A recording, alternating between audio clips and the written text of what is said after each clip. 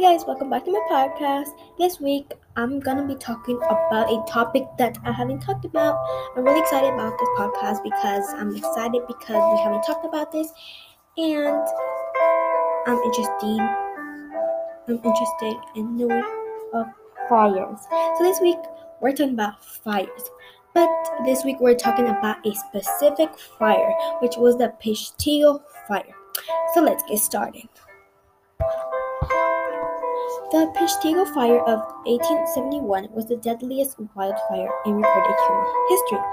The fire occurred on October 8, 1871, on a day when the entirety of the Great Lake region of the United States was affected by a huge conflagration that spread throughout the United States of Wisconsin, Michigan, and Illinois.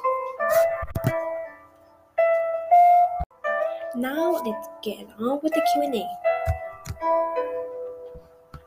First question, how much did the damage cost? The damages approximately cost $5 million. On to the second question, how many people died in the fire? Approximately 1,500 through 2,500 was estimated. On to the third question, what was the cause of the Peshtigo Fire? Two of the most damaging fires in American history happened on that day. One was the famous Chicago Fire, which we're going to be talking on next week, which I'm really interested in, but you gotta stay tuned.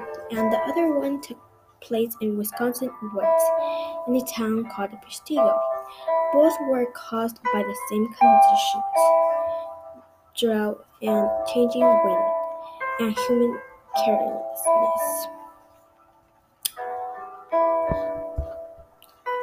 On to the fourth question.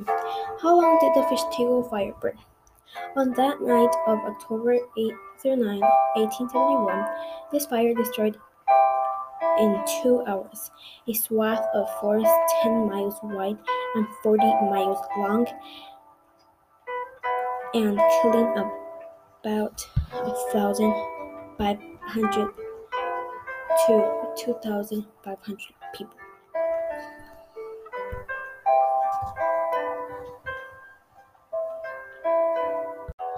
Now for my opinion. My opinion about fires is that I don't like them. I personally think that if I would live near the forest, I think I wouldn't last there. Why? Because of the fires. I feel like the fires cause a lot of damages for the houses and also for the trees and animals, and I feel like I don't want to put my life in danger and others. I feel like fires are the most dangerous out of earthquakes and tsunamis, in my opinion, because I feel like fires can damage more things than hurricanes and tsunamis because of the fire.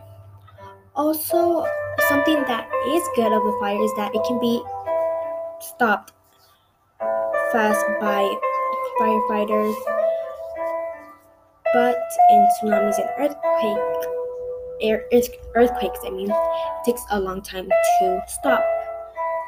So there's some pros and cons about fires, but I personally think that I would never live in a forest where a fire can start. So yeah. Thank you guys for listening to my podcast this week. Next week we're gonna talk about the fire that I talked in this podcast. So stay tuned and bye.